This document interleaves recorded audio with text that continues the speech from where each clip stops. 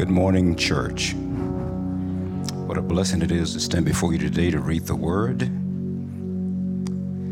This morning we discover the solid ground of God's sovereign grace on which we anchor our hope. The formula for secure and steadfast hope is simply this: God gives a promise, plus God gives an oath to guarantee the promise. Simple math. Together, these equate to the anchored hope. God invites you to trust Him and His promises.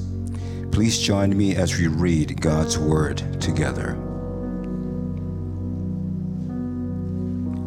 For when God made a promise to Abraham, since he had no one greater by whom to swear, He swore by Himself, saying, "Surely I will bless you and multiply you." And thus Abraham, having patiently waited, obtained the promise.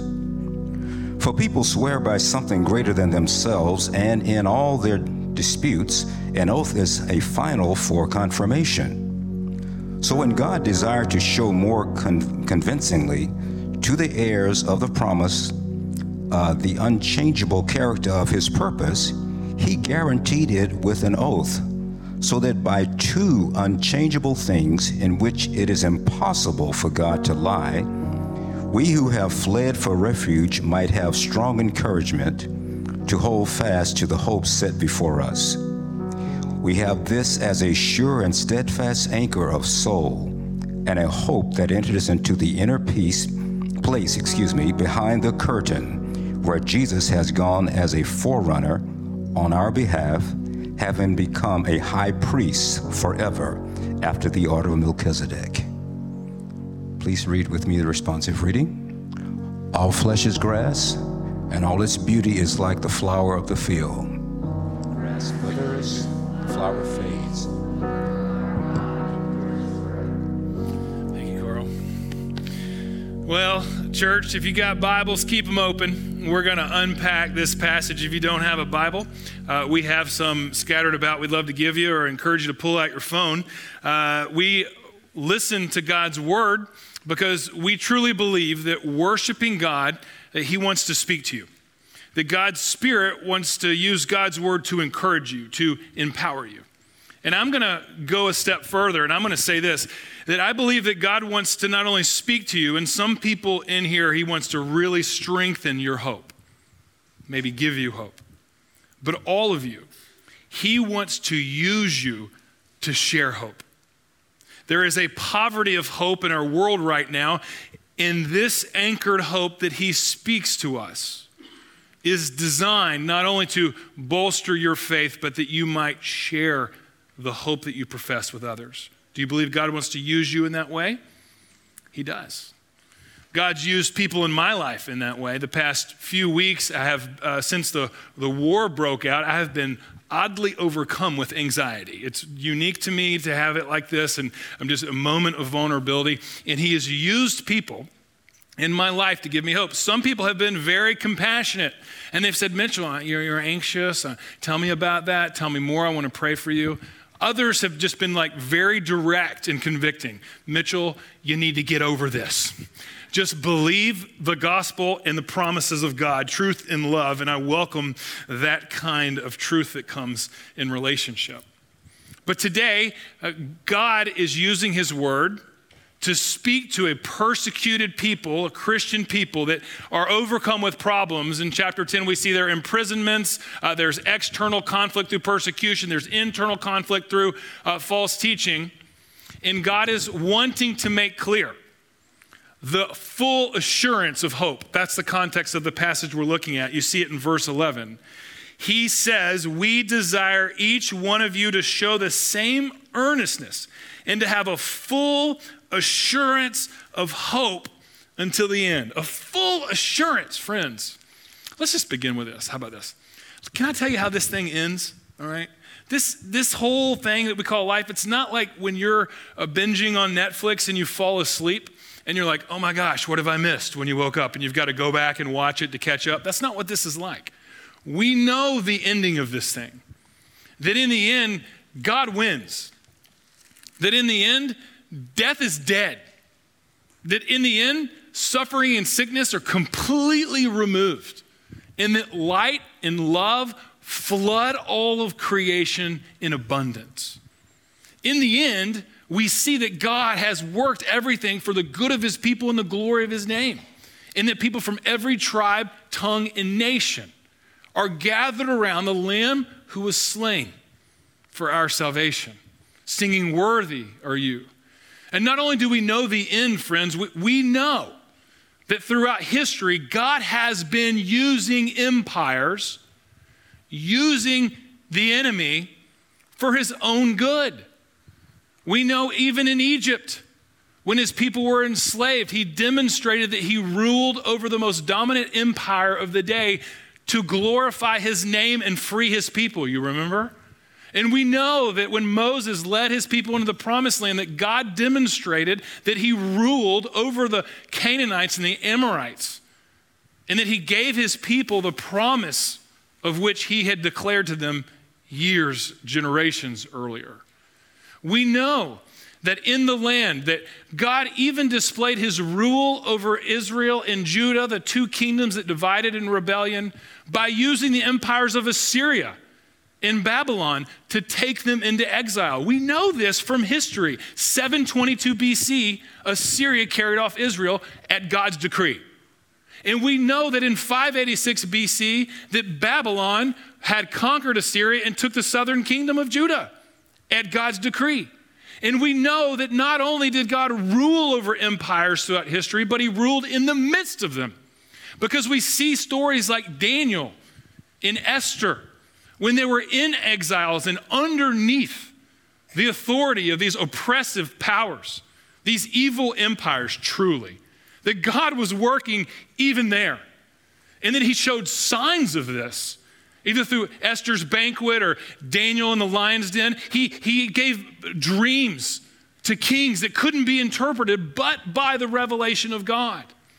We know that God rules over every authority, every principality, every dominion. That's what Colossians 1 says through Jesus. We know that God is working everything. Even the enemy intends for evil. He is working it for good and glory. That's what he's demonstrated. And we know even his rule over the empire extends to that empire of Rome, where he used the Roman crucifixion, the implement of torture, to be the bedrock and the heartbeat of salvation through the death and the resurrection of Jesus Christ. God rules over every empire of every age, and he controls every authority, and he's working it for his purposes. We know that.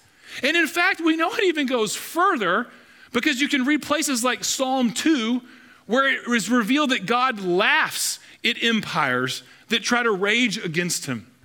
And so you can know, friends, that the birth pains of this age, man, this air is like really blowing my notes here today. But the pain of our world today, as the nations rage, it is the pangs, the birth labor pains of a new age that is dawning tomorrow. We know it. God has demonstrated in the past, and he's promised it in the future.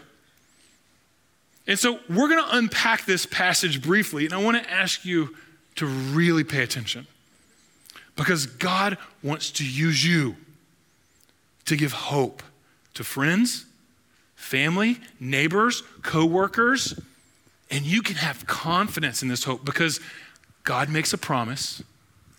God guarantees his promise with an oath, and that gives us an anchored hope. So before we unpack the word of the Lord, will you turn with me to the Lord of the word and ask for his mercy? Let's pray. Father, thank you for your word.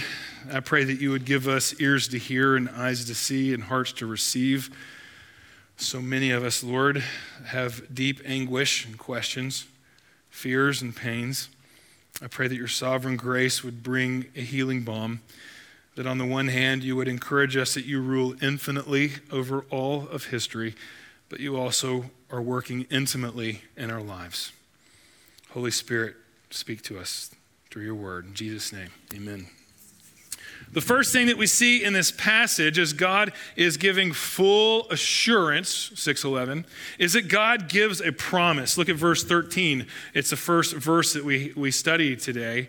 For when God made a promise to Abraham. What was that promise? God made a promise that he would give a child to Abraham and Sarah. And you might not think that that's a ridiculous promise, but it was. Twice in the New Testament, Abraham is described in Romans 4 and later in Hebrews 11 as an old man. But not just an old man. You know how old he's described? As good as dead. Like, that's an insult for anybody.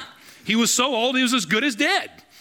But not only that, the first time that we meet Sarah at the end of Genesis chapter 11, she's described as barren. A barren woman that could have no children, and a man that's so old that he's as good as dead. God looks at that place and says, I am going to give you a child. And you know what their reaction was the first time that they heard this promise, and continuously throughout the narrative? They laughed at God. Have you ever been at that place where it seems so impossible that God's going to fulfill his promise? It seems so impossible that he's working your difficulty for good. It seems so impossible he can bring life from death. So impossible he can bring strength from weakness. It's difficult to believe his grace is sufficient. That when you read God's promise, you just laugh. Man, that's impossible. There's no way this relational difficulty can be healed. There can't be reconciliation.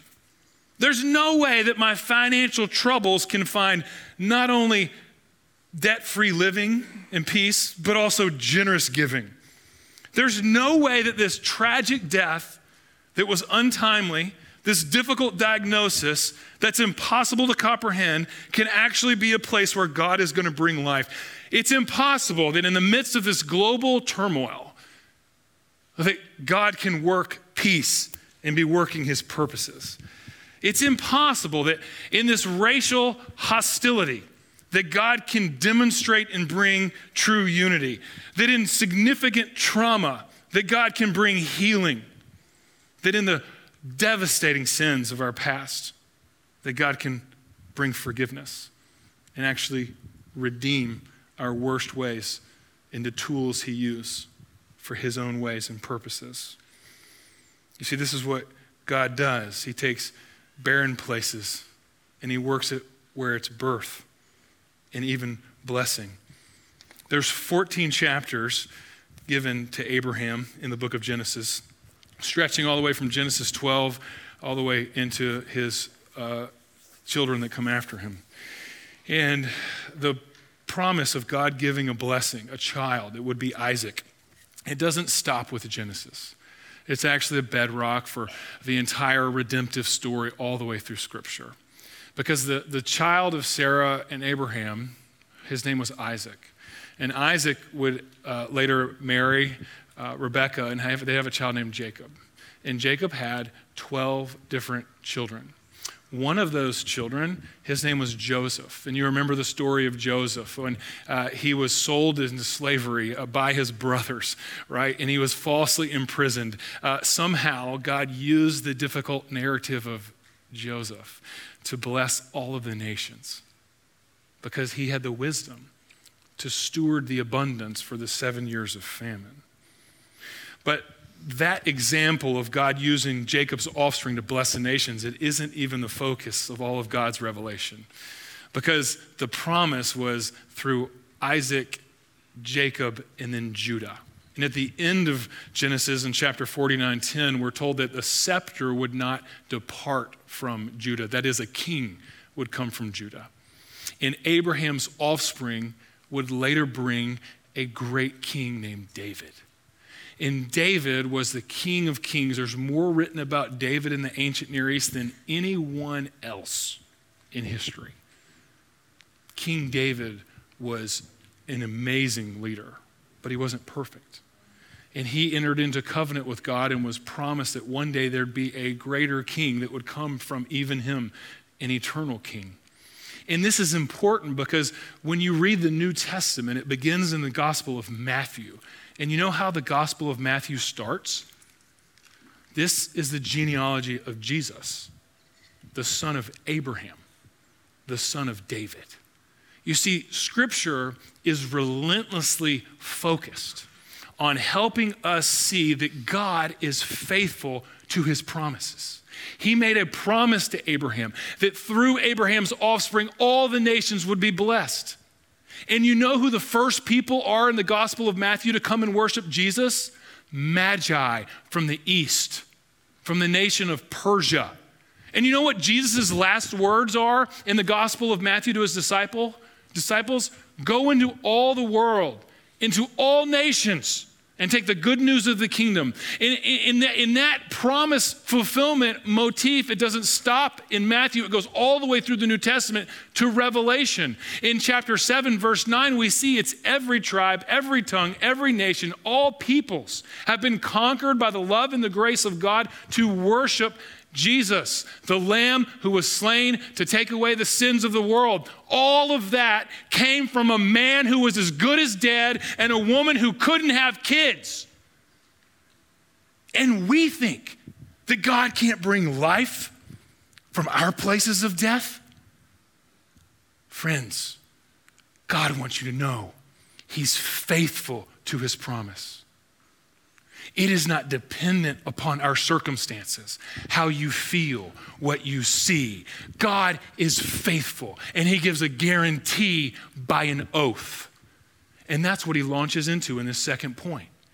That he not only makes a promise, but he guarantees it with an oath. He swears by the highest thing possible to swear by, and that is himself. He says, verse 14, surely I will bless you and multiply you. And thus Abraham, having patiently obtained the promise, for people swear by something greater than themselves in all their disputes, an oath is final for confirmation. So when God desired to show more convincingly, when God desired to show more convincingly to the heirs of the promise the unchangeable character of his purpose, he guaranteed it with an oath. The oath is a promise that God gives that is solidified by God's character. All of us look to validate someone's promise by something higher than themselves, so we know they're trustworthy. That's why in court cases, historically in our country, when someone swears to tell the truth, the whole truth, and nothing but the truth, so help me God, where do they put their hand? On the Bible. That is to claim the authority of something higher that would give validation to the promise in the moment. God gives an oath that he will be faithful to his promises. In this episode that this passage is referring to is in Genesis 22. When Abraham gets this promised son, Isaac, God tests his faith. God doesn't test his faith because he's just not really sure if Abraham's going to be faithful. I don't know. God's not uncertain. He tests his faith to demonstrate to Abraham and to all of us how we truly access God's promises. He calls Abraham, and we talked about this in our Sunday school class. We don't have time to go into it here. He actually calls Abraham to take his son, the son that he loves, Isaac, and to sacrifice him. But isn't this the child that God's promises were to go through? Yeah. And here's how the author of Hebrews describes this test. Can you put it on the screen? That by faith, Abraham, when he was tested, he offered up his son Isaac. And he who had received the promises was in the act of offering up his only son, of whom it was said, through Isaac your offspring would be named. But he considered that God was able to even raise him from the dead, from which, figuratively speaking, he did receive him back. Abraham believed God's promises to such an extent that he was able to offer up his only son, the child of promise, only son that he had by Sarah, trusting that God would still be faithful. Faith in God and trusting his promises is not equated to our feelings or our circumstances. God is faithful because God is God. And when God makes a promise, he keeps it. God is a man of his word. And he guarantees his promise with an oath. If you want to read it later, you can read it in Genesis 22. It goes all the way verses 1 to 19, but the particular oath God makes is in chapter 15, verse 19, all the way to 19, those 5 verses. God swears by the greatest thing possible, himself. God doesn't change, he says in verse 18. He cannot tell a lie. God is the same yesterday, today, and forever. God is love. God is truth. Those don't change. And when he makes a promise, you can guarantee that he'll keep it, it's truthful, and he is being loving. But you need to diagnose your heart this morning. Join me in evaluating your spirit. Do you believe in the certainty of God's promises? Or do you allow your circumstances or even your own moral performance to determine whether or not you believe God is going to be faithful? Here's what that looks like for me in my life. When I know I'm being moralistic, when difficult things happen to me, and they don't even have to be really difficult. If you know me, you know I'm a wuss. So like when things kind of get rough, I start whining. I don't like that. I'm not proud of it. It's just true, and I'll have to keep from crying. You know what I'm saying? But I'll raise my fist at God, and I'll be like, God, what are you doing? How could you do this to me? And it's like this light shines on my moralism. Do you really think, Mitchell, that you can obligate me to bless you because of your performance, like you're good enough for me to bless you? Do you really believe you access my promises by my goodness? And I say, yeah, I do. I confess that. But that's not why God blesses his people. God brings blessing because God is faithful. Bad things don't happen because you've been bad. Now, there are consequences to our decisions, but all the punishment for our sin, that came out on Jesus Christ on the cross. If there is a reaction to our activity, it's not punitive, but restorative, that we might be brought to repentance and return to the Lord. And many of us need to pay attention and celebrate that privileged position of a child where a loving father disciplines us. But friends, bad things happen because we live in a fallen world. And there is evil. And God promises that he is working good and glory. And that all of the birth pains of our life today, they're not the end of the story. So we can be certain that God's going to keep his promises externally because God's more powerful than our circumstances. And internally, we know that God's promises are based on his oath and not our performance. God is faithful to his promises. He's not going to be manipulated by your moralism. He's faithful because he's faithful. He's God. And these two realities provide a simple equation. God makes a promise, he guarantees with his oath so that we can have anchored hope. And that's exactly what he says in 19 and 20. We have this as a sure and steadfast anchor for the soul. A sure and steadfast anchor. An anchor, as we discussed in Hebrews chapter 2, that keeps us from drifting away. An anchor that gives us stability in the storm. An anchor that gives us strength to endure. An anchor that will not allow us to be tossed to and fro by the wind and the waves and the storms of life. An anchor for your soul so that you can have anchored hope and share that hope with someone else. Friends, God is very interested in helping you to be sure. Romans 8, he's working all things for the good of his people and the glory of his name. If God is for you, nothing can be against you. There's nothing in all creation that can separate you from the love of God that's in Christ Jesus. Steadfast. This security that comes from the unchangeable character of God who swears that he'll keep his promises. And then secure. Look at the last line of security. Jesus has gone as a forerunner on our behalf, that in the inner place behind the curtain, we have a high priest forever in the order of Melchizedek. An anchored hope causes us to sing. Sing even in storms, dance even in rain. I've had 2 songs going through my head this week. One of them's in Swahili. I'm not going to sing it. But when our family was in what Newsweek called the worst place on earth. It's called Kibera Slum. It's in Nairobi. There's a small church there called Kibera Reformed Presbyterian Church, and they sing this song in Swahili a lot. Yesua kiwa nzini mambo sawa sawa. Mambo sawa sawa. Yesua kiwa nzini. When Jesus is on the throne, things are already better. Things are already better. Things are already better. But rather than tell that story and unpack it so culturally distant, I wanted to tell you another story about a guy who sung in the storm. His name was Edward Mote. And he wrote a hymn that you're familiar with. It has several names. On Christ the solid rock I stand, on the solid rock, right? So this guy was a carpenter, and he was on his way to do just his normal day labor, and he felt this burden to write a hymn.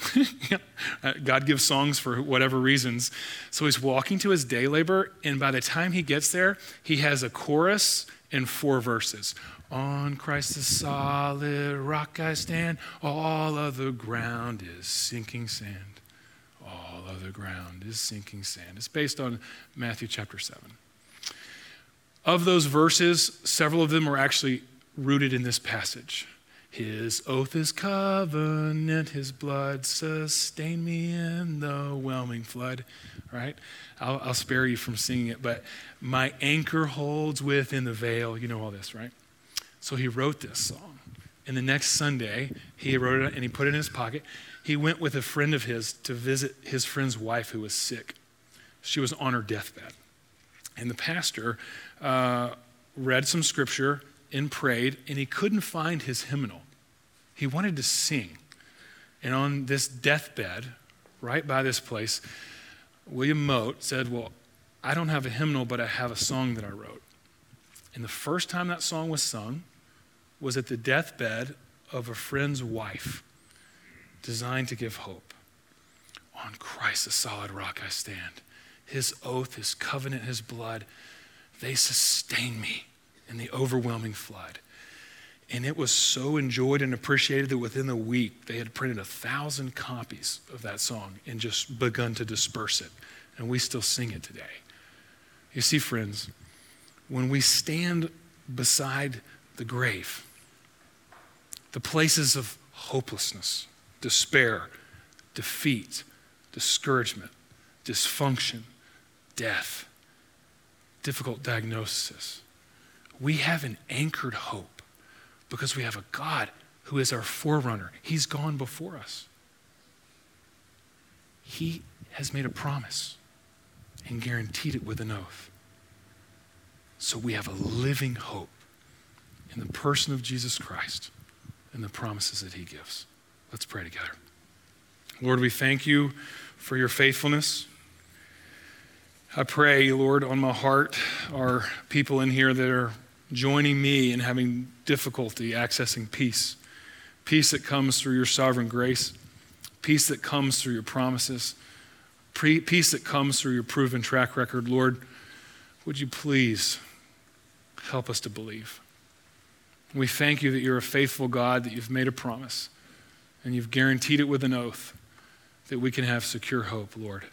Raise in us not only a just steadfast security, but give us a burden to share this hope with others.